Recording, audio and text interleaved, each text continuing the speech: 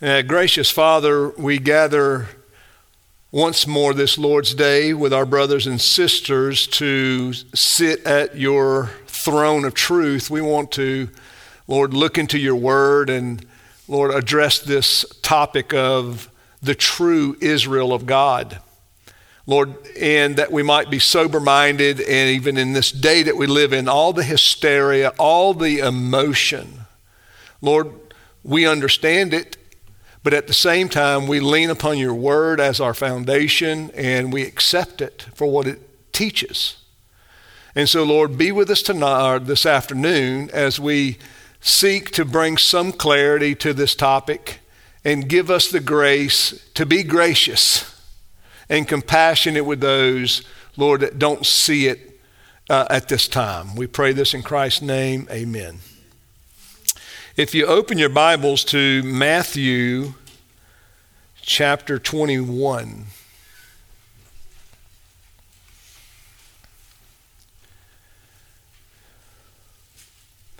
Matthew chapter 21. I'm going to read from a verse and then just begin to unpack that a little bit for you. Matthew chapter 21 and verse 42 and 43. Now this is our Lord. He is addressing the crowd before him. You can see that we have the parable of the barren fig tree, the parable of the two sons, and the parable of the landowner. All of those are very important to the context. I'm not going to read that. I'm just going to read his concluding remarks here in Matthew, verse 42. And Jesus said to them, "Did you never read in the scriptures, the stone which the builders rejected, this became the chief cornerstone? This came about from the Lord, and it is marvelous in our eyes. Therefore I say to you, the kingdom of God will be taken away from you and given to a people producing the fruit of it."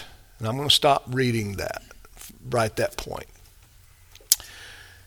It's important because, as we have already pointed out, that there's a lot of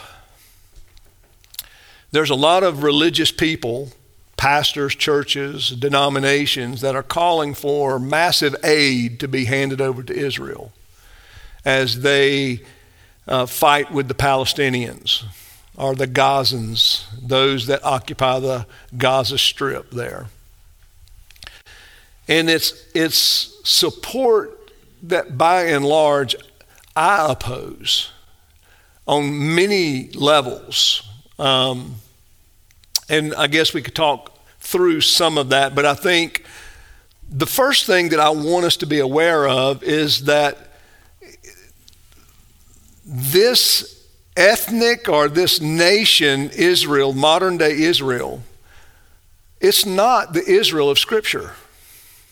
It's not the Israel of the Scripture. Even our Westminster Confession of Faith acknowledges that the nation of Israel expired. When? Well, at AD 70. They were destroyed as a people. They were destroyed, as it were. Rome came in under General Titus, and he basically wiped Israel. Speaking in war terminology, wiped them off the map. He broke the nation.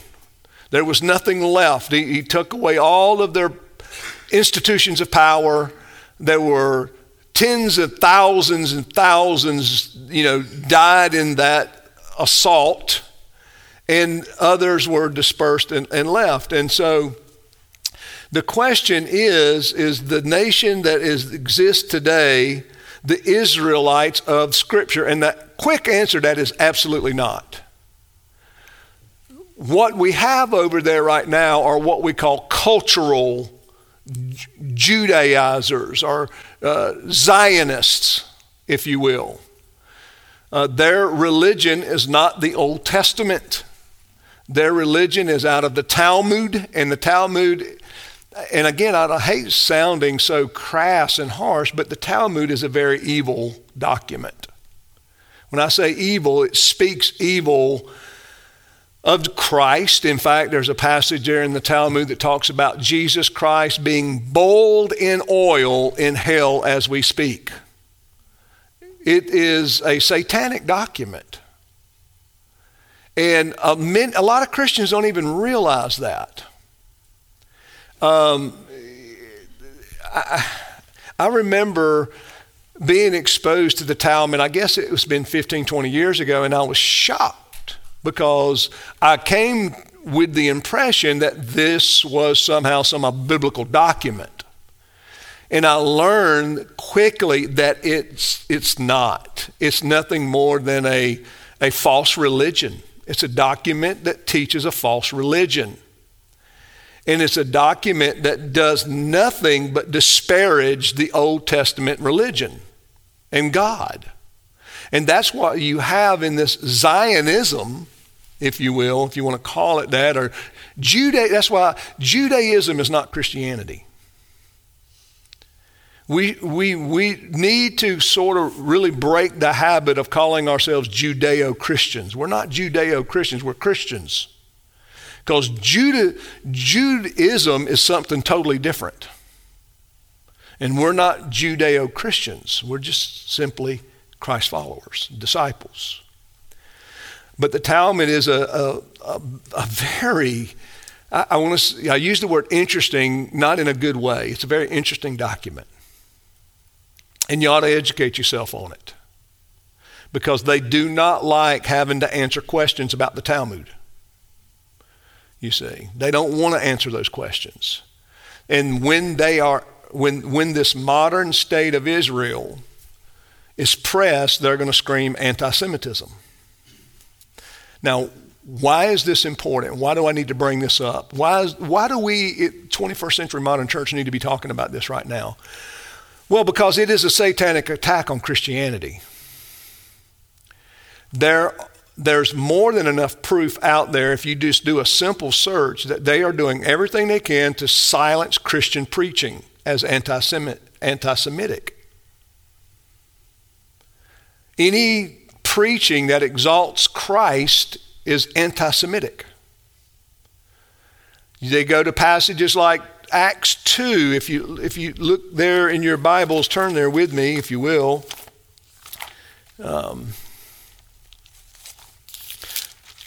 This is a text of Scripture that they often will go to. Acts chapter 2, verse 22, and this is Peter's sermon, as you know. It says, "Men of Israel, listen to these words. Jesus the Nazarene, a man attested to you by God, with miracles, wonders, and signs which God performed through him in your midst, just as you yourselves know, this man delivered over to the predetermined plan and foreknowledge of God, you nailed to a cross by the hands of godless men and put him to death." Now stop. When that text is highlighted by them, they say, see, you're calling us God haters. This is anti-Semitic. You're accusing us of being the murderers of Jesus, so to speak. And that's anti-Semitic. Now, anti-Semitism is a modern term. It's not an old term. It was created during the Bolshevik Revolution by those Russian Jews, the same Jews that occupy the nation of Israel now, those European cultural Zionist Jews, not the Jews of Scripture, not the Israelites of Scripture. They were gone.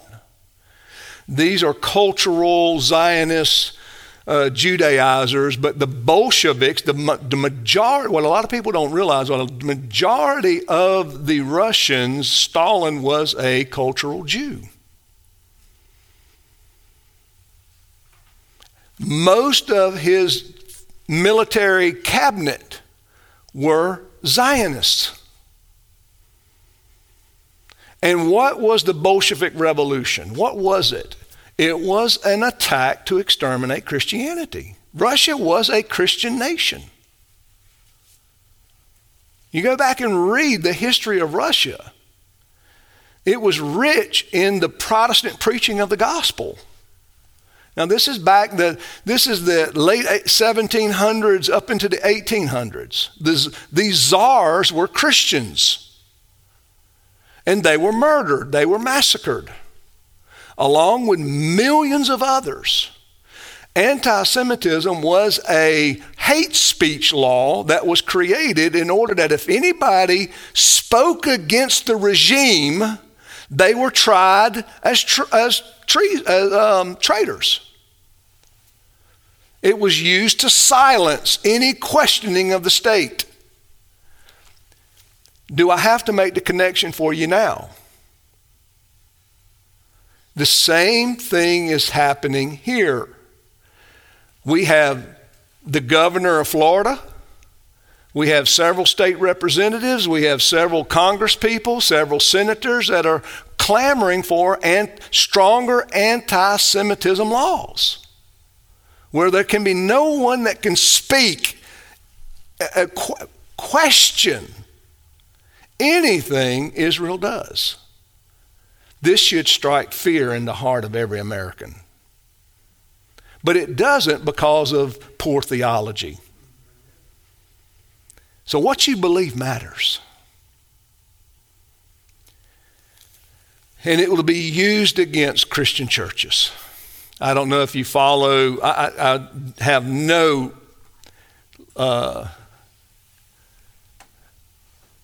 do not care for Ben Shapiro. A conservative talking head. Listen to what he says about Israel and about Jesus and about Christians. When it comes down to, he's all nice, but then when they're questioning, when he won't support, the true Jewish personality comes out. And there's a line drawn. He will draw that line very clear in the sand, and he's already done so. And to the tune of, if America doesn't go over there and basically fight that war for them,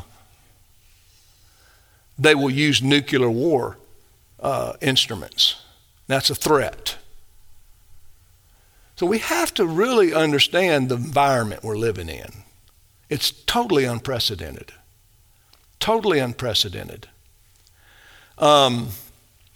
I'm not sure I need to say anything else. Look, Jordan Peterson, all of these advocates, Ben Shapiro, and many others are coming and really showing their true colors, because the press is lying to us most of the time. Most of the time. It's mostly lies mingled with a little bit of truth. When they talk about the Gazans have killed 10 Americans, they weren't Americans. They were Israelites. They were Israelis, not Israelites. Israelis with dual citizenship. That's not Americans. You're an American. You're an American. I'm an American. That's not an American. And many of our Congress people and senators have dual citizenship.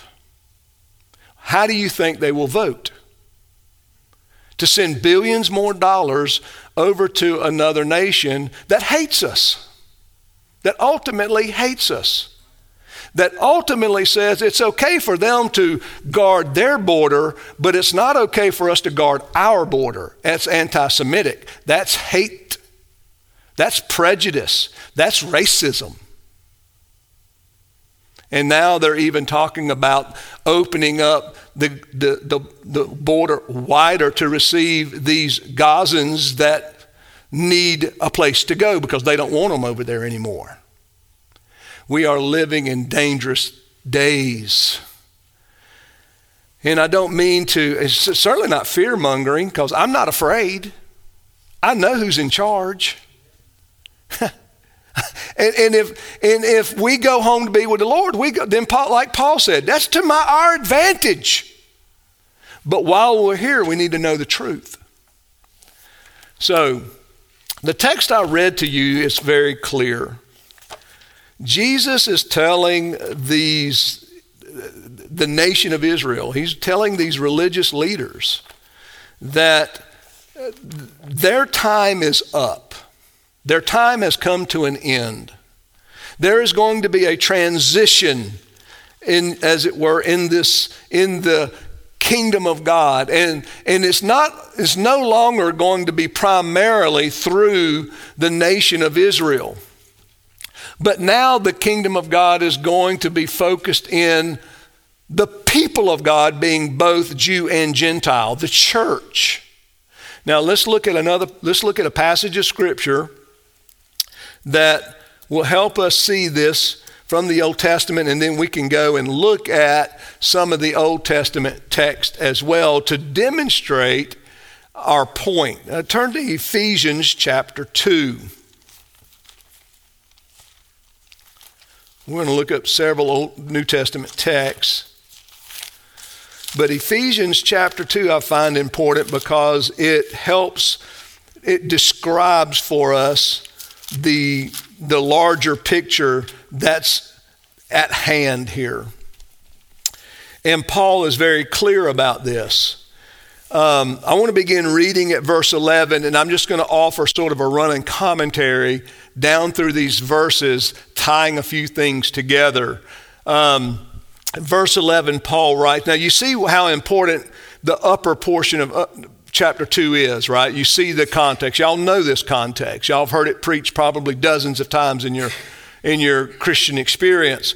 So at verse 11, he says, now therefore remember that formerly you Gentiles in the flesh who are called uncircumcision, that's what the Jews called the Gentiles, the uncircumcision, by the so-called circumcision, which is performed in the flesh by human hands, remember that you were at that time separate from Christ, excluded from the commonwealth of Israel, and strangers to the covenants of promise, having no hope and without God in the world. Let's stop there.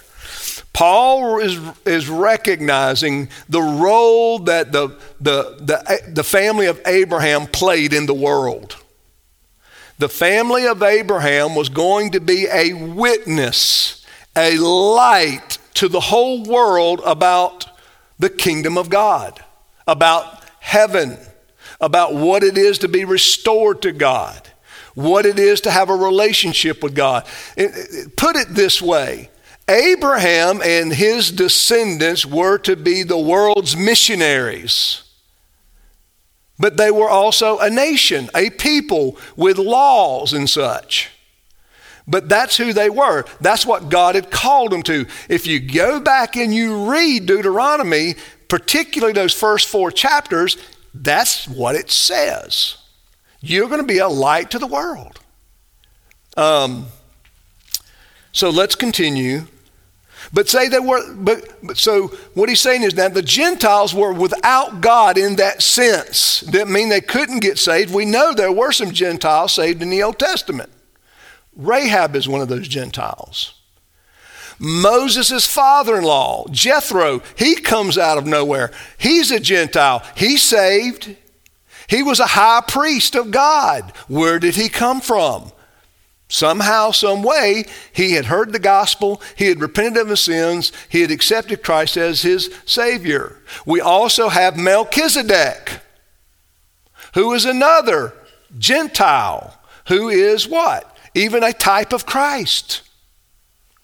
So it's not that there was no salvation out of Israel. Paul is speaking covenantally and ordinarily, just like our confession says about the church. It says in the confession that there is no ordinary way a man can be saved outside the church.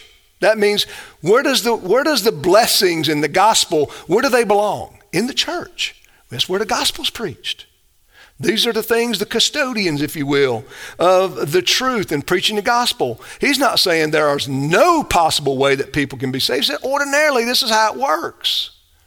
Then you have Romans 10, the sending of the preacher. How will he go? Unless he's what? Sent. Sent by whom? Well, the church. So you can see the connections. I try to make them, but I'm really hoping that you have studied enough that you can follow along with me, and I don't have to just always work out all the granular details. So that's what he means in verse 12. And then he says, but now in Christ Jesus, you who were formerly far off, that is from these covenants and from Christ, have been brought near by the blood of Christ.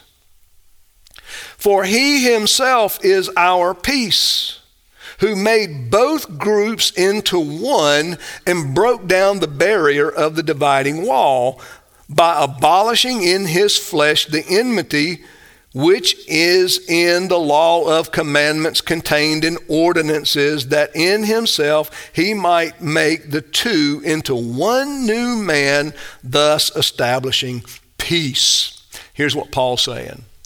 Paul is saying that in Christ, these two groups go away. In Christ, there is only one new man called the church. It is made up of Jews and Gentiles. It's made up of both groups of people. Why? Because Jesus is the fulfillment of the law, this law of commandments. I believe he's talking about ceremonial law. The ceremonial law was given to Israel in the Old Testament to help keep them segregated in some sense from the sinful nations. It helped preserve them. Okay, even though they were to be a witness and a light through their ordinary interactions and such, they also had to fulfill these ceremonial customs and ordinances, which did keep them from having a very close relationship with the Gentiles, such as the dietary laws. What do we see God doing in the book of Acts in the beginning with the dietary laws? What does he tell Peter? Peter has a vision. Do you remember the vision? There was a sheet. What was on the sheet that came down out of heaven? All of these unclean things, these animals. And what was Peter's response? I don't touch the unclean things. And what was the message? What was Christ's message to him? No, it's done away. It's taken away. Now go to Cornelius. Go to this Gentile. Eat with him. Fellowship with him. That's been taken away. Christ is the fulfillment of all of these things. And so now there can be this close communion between the Jew and the Gentile. Why? Because Christ has brought the two together in himself. He's their peace. That's what Paul says. He is our peace. Notice in verse 14, he himself is our peace. That's me and you. He broke down this barrier and he says what? One, in verse 15, he made the two into one new man, thus establishing peace. Peace between the two groups. The hostility is erased in Christ. Now listen, why is this important? Because this text contradicts this whole idea that's been conjured up, and I don't know who started it, of this theology called replacement theology. And here's the gist of it. We're accused of anti-Semitism because we teach that the church has replaced Israel. But that's not what I said, and that's not what Paul said. The church doesn't replace Israel. The church is Israel. The church is the new Israel of God. The church is the fulfillment of going back to those promises made to Abraham, to those promises that Paul highlights in Romans 4 and Galatians 3. We're going to get there, I think. Every time. But so we don't believe in replacement theology. We believe in the fulfillment of what was promised to Abraham has come to fruit in what Paul says in verse 15 is the two now made one. Okay? In verse 16 he says, and might reconcile them both in one body to God through the cross, by it having put to death the enmity. That is, this separation is gone. There's nothing but one people now. We're no longer Jews and Gentiles, so to speak. When we come into Christ, the cross is the focus. And that's what Paul says. Through the cross, in verse 17, and he came and preached to you who were far away, and peace to those who were near. For through him we both have our access in one spirit to the Father. So then you are no longer strangers and aliens, but you are fellow citizens with the saints and of our God's household. Look at that. Having been built on the foundation of the apostle and prophets. Okay? Christ Jesus himself being the cornerstone. What did we read in Matthew 21? The chief stone that the builders rejected. Why? Because the Pharisees and the Sadducees, by and large, what? Rejected Jesus. They didn't want him. They despised him. They hated him. Okay? Now, does that mean that all the Jews hated him? No. Many came to faith. Look, Peter, John, Andrew, Matthew. In fact, we have a very Jewish church in the first century, by and large. And we see the churches working together. The church at Jerusalem was called the Mother Church. And we see the churches at Corinth and Galatia and Cappadocia and whatnot giving money to the suffering Jews in Jerusalem because of the persecution of Caesar. Because they saw themselves as what? One church. Now, this is answering a lot of questions, isn't it? And it shouldn't be that hard to understand. It's not hard. If I can understand it, I think most people can.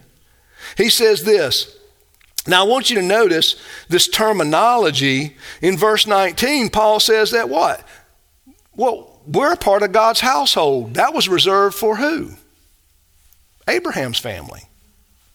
Because we'll see, we're part of Abraham's family. He says there in verse 21, when he talks about Jesus being the chief cornerstone, what is it? Jesus is the chief cornerstone that aligns the prophets and the apostles. He sets them at square. This building that is being constructed, which is the church, the household of God is being constructed. And the household of God, this church, rests upon this foundation of the prophets, Old Testament. Why? Because the Old Testament prophets, the people of God in the Old Testament was not an ethnic people. They were a covenantal people. They were a people by covenant. That's a big deal. That's a big deal. Don't let that go. Write that down in your notes. They were God's people not by ethnicity. They were God's people by covenant. That's what made Israel unique. What made Israel unique was that God made a covenant with Abraham. Not their skin color. Not who they were in an ethnic sense. It was by God's grace and covenant. That's it. In verse 21, it says, in whom the whole building being fitted together is growing into a holy temple. Look at there. We've got Old Testament terminology describing the what? We're called a household. We're called God's household. We're called a building. And now we're called a temple in the Lord, in whom you also are being built together into a dwelling of God in the Spirit. Because you are now living stones. Living stones. Jesus is the high priest in the spiritual temple. And the church is a spiritual temple, a spiritual house that's being built up. Christ is its minister, so to speak. Why? Because my words cannot help you. His words save you. He keeps you saved. He's ministering, and the power of the Spirit that Jesus sends out is making that word effectual to us. Why? Because the elect will be saved. The elect will be justified. The elect will be sanctified. The elect will be glorified because of the effectual nature of the ministry of Jesus, who is our high priest, our prophet, our king. Okay? Turn to Romans. So any questions here? Turn to Romans 2.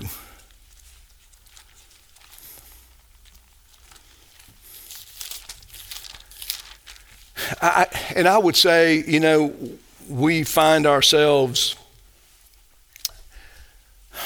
I don't want to say at a disadvantage, but we do find ourselves historically in a very unique place, because when we begin pointing these things out, we're looked at as twisting the scriptures. And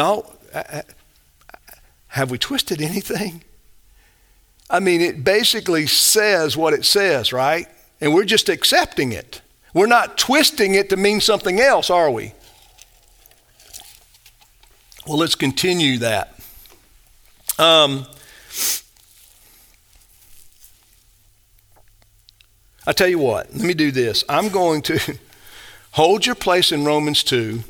Let's just go to the beginning of the Sermon on the Mount.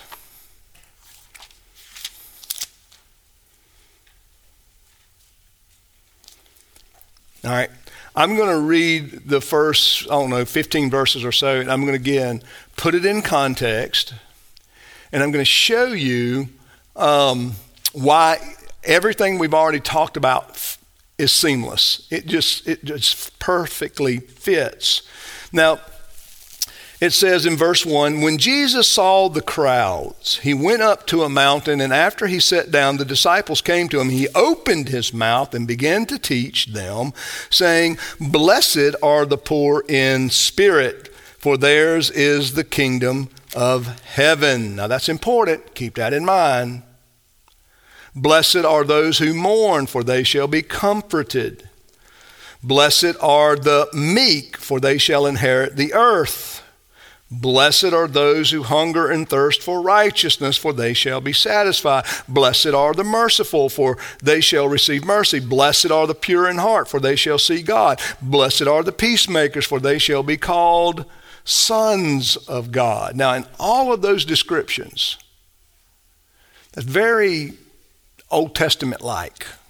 But here's the point I want to make. These are all great characteristics of grace. This is exactly what they were to be, called in Abraham.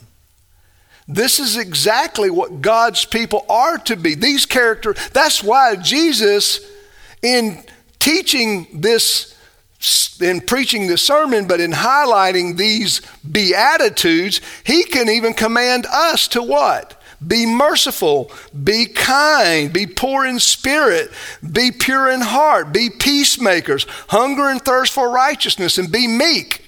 You see how that seamlessly flows into the broader understanding of grace and a change of heart. Now, who's he preaching to primarily in this context?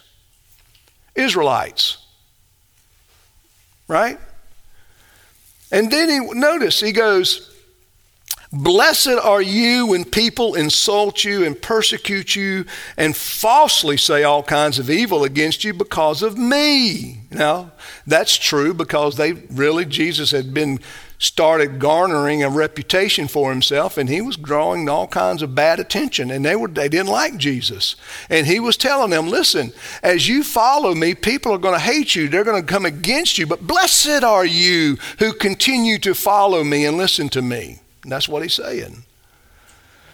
He says, rejoice and be glad, for your reward in heaven is great, for in the same way they persecuted the prophets who were before you. Now, who did he just highlight? Who did he just say was going to persecute them? The ones who persecuted the prophets. Now, who were they? Israelites. Guys, are you seeing it? What Jesus is saying is, listen, these are grace. This is the nature of the kingdom of grace and the kingdom of God. These are the blessings, the beatitudes that belong to you and the rewards of these things. And guess what? When people come against you, don't worry about it. You'll be blessed. Stay the course, if you will, because those who persecuted the prophets will persecute you. Now notice what he goes on to say in verse 13. For you are the salt of the earth. But if the salt becomes tasteless, how can it be made salty again? It's no longer good for anything except to be thrown out and trampled under the foot by men. You are the light of the world. A city set on a hill cannot be hidden, nor does anyone light a lamp and put it under a basket, but on the lampstand, and gives light to all that are in the house. Let your light shine before men, such as in a way they may see your good works and glorify your Father who is in heaven.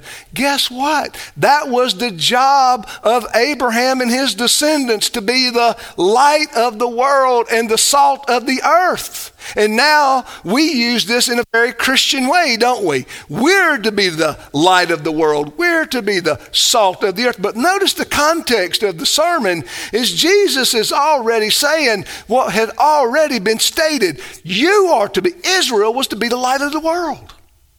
Why? Because God was in their midst, so to speak.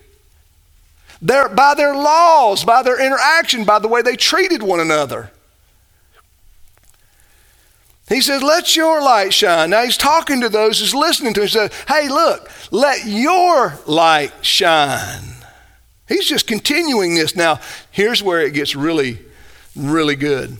In verse 17, he says, do you think that I came to abolish the law of the prophets? I did not come to abolish the law, or to abolish, but fulfill. For truly I say to you, until heaven and earth pass away, not the smallest letter or stroke shall pass from the law until all is accomplished. Now, here's where Jesus begins helping them understand the future. Don't interpret my presence as abolishing the moral law. I'm not doing that. I came to fulfill it. And I think there's also an aspect of him fulfilling the ceremonial law here. He says, now look, whoever then annuls one of the least of these commandments and teaches others to do the same shall be called least in the kingdom of heaven. For whoever keeps and teaches them, he shall be called great in the kingdom of heaven. For I say to you, unless your righteousness surpass that of the scribes and Pharisees, you will not enter the kingdom of heaven. Verse 20 sets the context for the whole conversation. You are going to be the light and salt. The Pharisees are not. They're not light and salt. They're not the true sons of Abraham.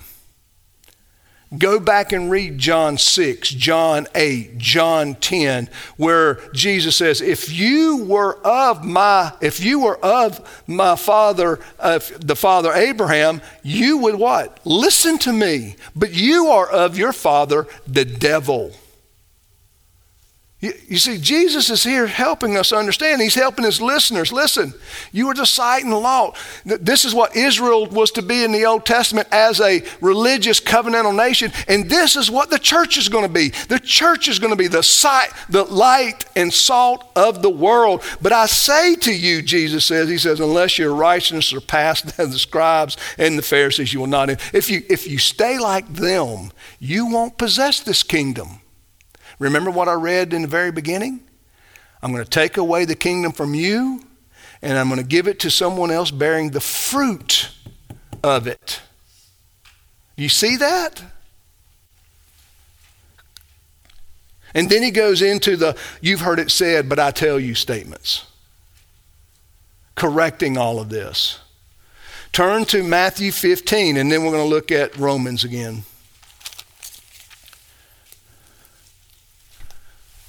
We may go a little longer today.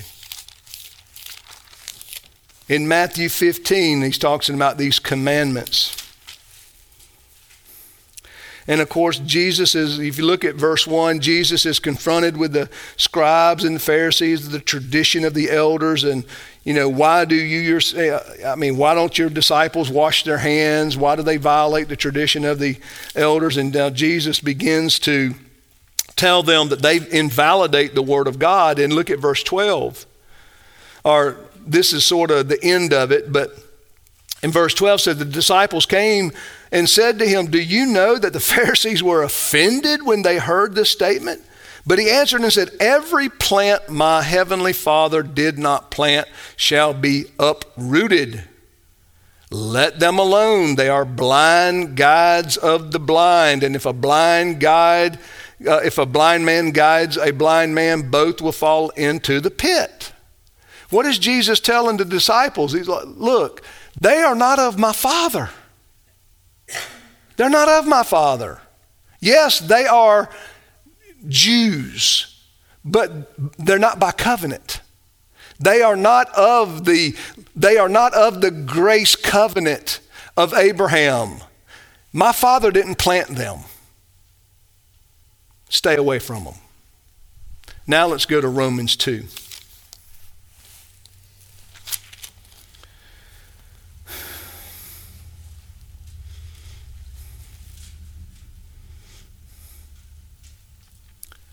Verse 28, for he is not a Jew who is one outwardly, nor is circumcision that which is outward in the flesh. But he is a Jew who is one inwardly, and the circumcision is that which is of the heart by the Spirit, not by the letter, and his praise is not from men, but from God. Now, turn to Deuteronomy 30.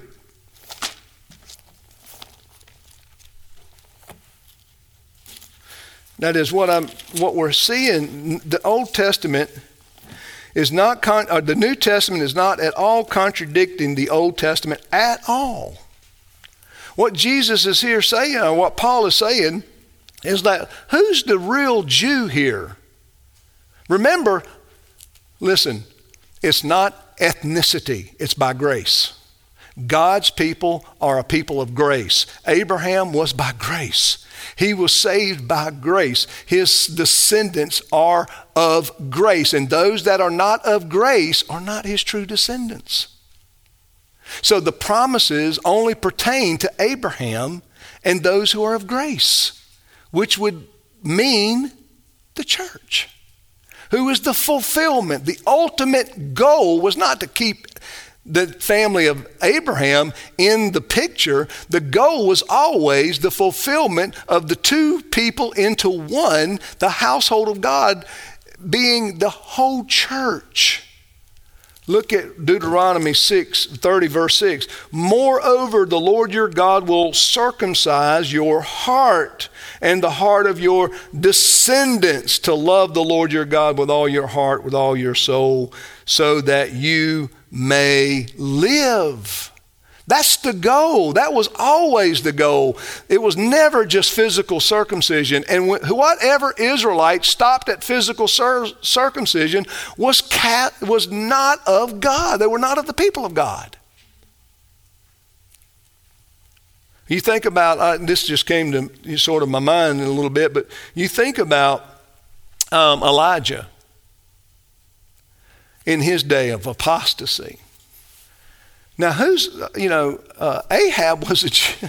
He was a Jew, but he was an apostate. And he rankered back and forth between God and idols. I mean, his wife was a rank idolatress. And she was just constantly leading him astray. But he was too weak to do it, and he wasn't of grace, and he waffled back and forth on these things. But interestingly enough, it's what God says to Elijah when he feels like he's all by himself in this nation, right? God goes, now look, there were more than 7,000 people in Israel. But what does God tell Elijah? I have 7,000 that has not bowed a knee to Baal. What does God tell us in that? What's the point? Point is, yes, there was a whole nation of people, but they weren't all God's people. The remnant was God's people. The remnant were the ones who lived by faith in the coming Son of God. And that's what you see right here in Romans. And that's why Paul easily makes this transition from the family of Abraham right on into the church in the spiritual sense. Because why? Circumcision was always a spiritual work of the Spirit on the heart.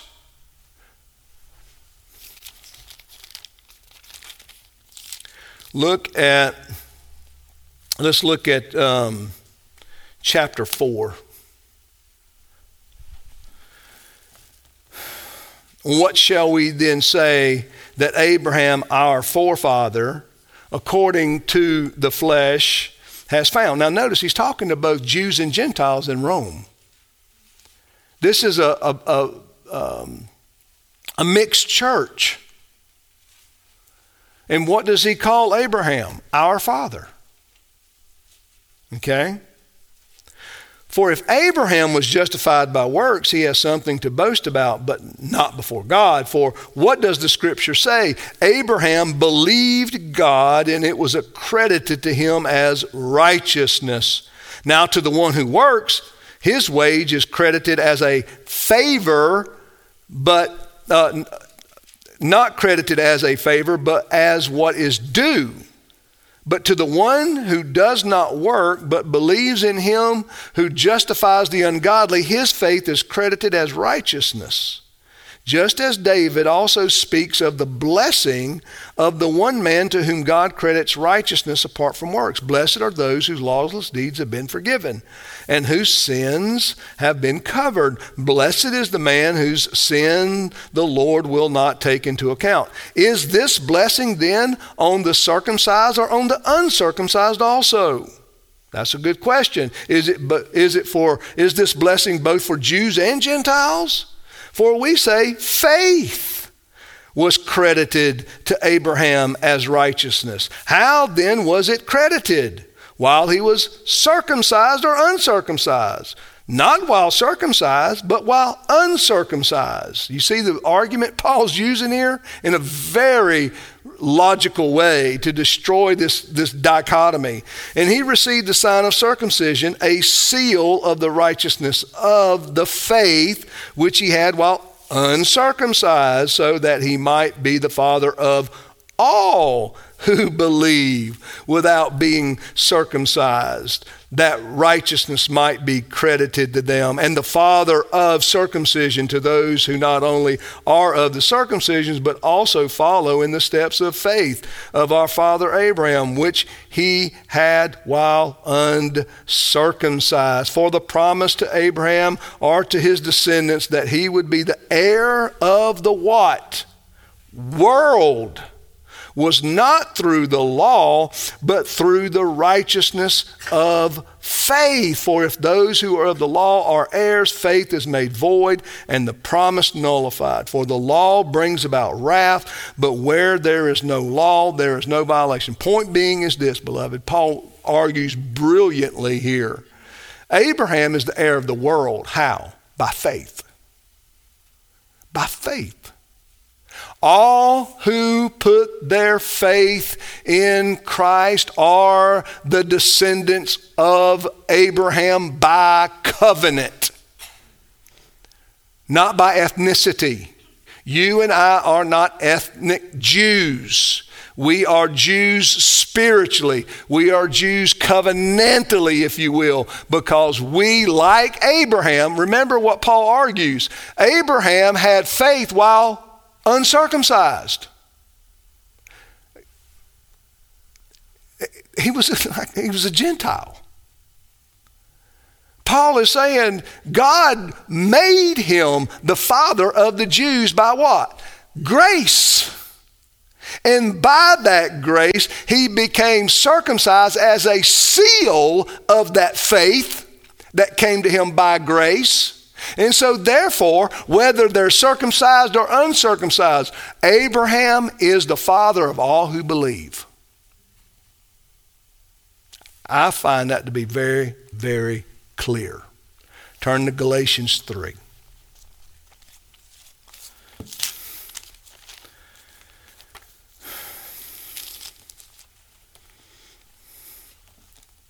Paul argues in a very similar way in the book of Galatians because of the legalism that was encroaching upon the church and causing the church to alter its doctrine and practices, if you will, alter really the gospel. And that's why Paul gave such a warning at the beginning of Galatians about if there's anyone comes to you and preaches a gospel that you have not heard from me, whether it be men or angels, well, let them be accursed, let them be anathema.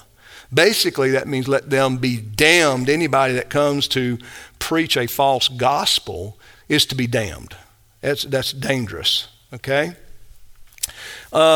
Again, for the sake of time, the whole chapter is worthy of just sitting down and really working through it carefully, using the argument we've been looking at all throughout these passages. But look at verse 23 and following. It says, but before faith came, we were kept in custody under the law, being shut up to the faith which was later to be revealed. Therefore, the law has become our tutor to lead us to Christ so that we may be justified by faith. Now that faith has come, we no longer are under a tutor. For you are all sons of God through faith in Christ Jesus. For all of you who were baptized into Christ have clothed yourselves with Christ. Therefore, there is neither Jew nor Greek, there is neither slave nor free man, there is neither male nor female, for you are all one in Christ. And if you belong to Christ, then you are Abraham's descendants, heirs according to the promise.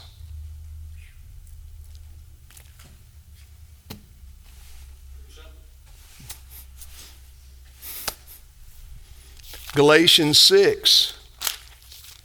I didn't know if you caught this morning. I started to say something about it, but it really didn't add to what I was already doing. But look at the tail end of chapter 6. And he's right there, verse 15 says, there is neither circumcision, for neither is circumcision anything, nor uncircumcision. Now we know that those two things don't matter when it comes to faith, right? Look at what we already read about Abraham. When did Abraham have faith in Christ? Before or after circumcision? Before. So Paul, and again, now you know the Jews here, the Pharisees, made a big to-do about the circumcision. Remember the whole argument in the book of Acts on 15? Remember what they were saying? Well, they have to believe in Christ and be circumcised. Remember, that was the argument. Okay? Well, you see what Paul is doing here. He says, no, neither of these two things are what matters, but a new creation. The reason a new creation matters is because that's the true circumcision of the what? Heart. When our hearts are circumcised by faith, we become what? New creations in Christ. So this is what I'm trying to show you is the same thing from the Old and New Testament. And those who will walk by this rule, peace and mercy be upon them and upon the Israel of God. Now what he's saying is, to those who will understand that this is what matters, faith, not works. To those who walk by faith, to those who will walk by this rule, that is this faith, this doctrine, peace and mercy be upon them and upon the Israel of God. That means don't come into the Israel of God with these legalistic rules, because it's not circumcision or uncircumcision that matters. It's a new creation. It's a new heart that only the Spirit can give, and it comes by faith in Christ.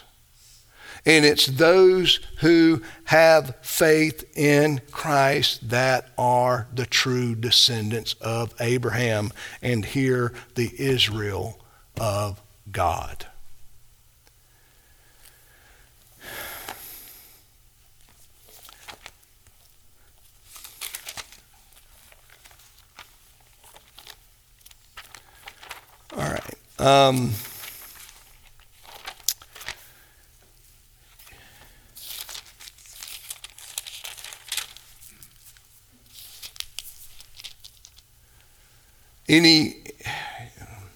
We're pushing an hour here. Are there any, if there are questions, we can turn the recording off and certainly address those. But everything that I've gone through, if we go to now and we read Genesis 12, Genesis 15, Genesis 17, this covenant made with Abraham, there's no contradiction. There's not any contradiction.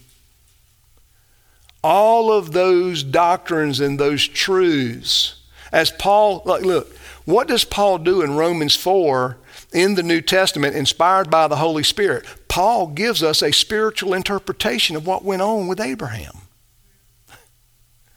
Paul, if you will, is giving us a front row seat in here's the intention, here's what happened. This was the reality and the result of God coming to Abraham, preaching the gospel to him, and him accepting Christ to come and being what? Circumcised of heart, which his physical circumcision was a token of. Just like when we're baptized, physical baptism is a sign of a spiritual inward reality. If we have faith in Christ, that we've been what? Washed, made clean, set apart. That's why we talk about improving your baptism. What are we talking? Why? Because we're living up to what that symbolizes in our life, that I have been washed, I have been made clean, I have been brought into a new family, cleaned up, cleaned off, now made ready to sit at the table of God Almighty. And this is a true reality of my own heart. I know I just got to preaching a little bit, but listen. What's going on over there right now has nothing to do with us in one sense. In a modern political sense, it has a lot to do with us because they're trying to drag us into it. And listen, brothers and sisters, don't misunderstand me. People are dying. We should never glory in that. When there's wars, atrocities happen. And we should never applaud those things. But what is going over there is evil fighting evil. It's evil fighting evil. They're both guilty of poking each other in the eye and screaming victim. And Israel's just had the luxury of having the backing of a superpower, and that's the United States. And I hope we are not dragged into World War III in any way. But I really believe that's what the Ukraine didn't work. Ukraine didn't work. So now it's going to be Israel.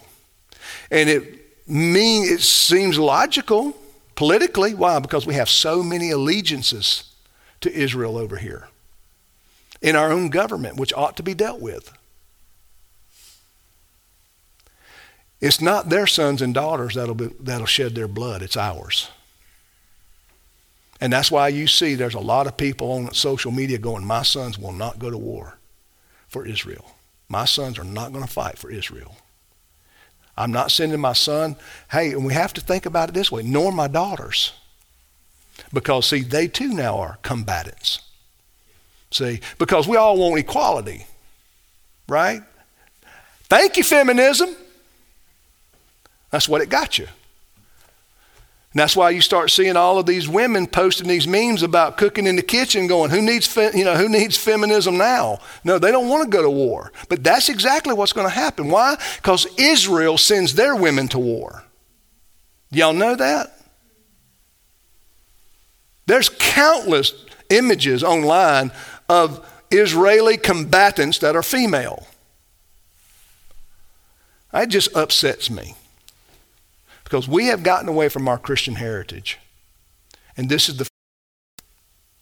But when it comes to God and prophecy and fulfillment of the Bible, the church is the fulfillment of Israel.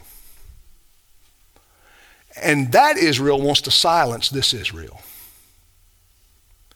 and accuse it of anti-Semitism. And what they'll do with that, if they have their way, my guess, it's just my opinion, I'm not a prophet, they will be able to stifle the preaching of the gospel. They will be able to stifle the preaching of the gospel if they have their way. Because you have to remember, they are no fans of Jesus. And they despise the church. And they mistreat Christians all the time. All right. Let's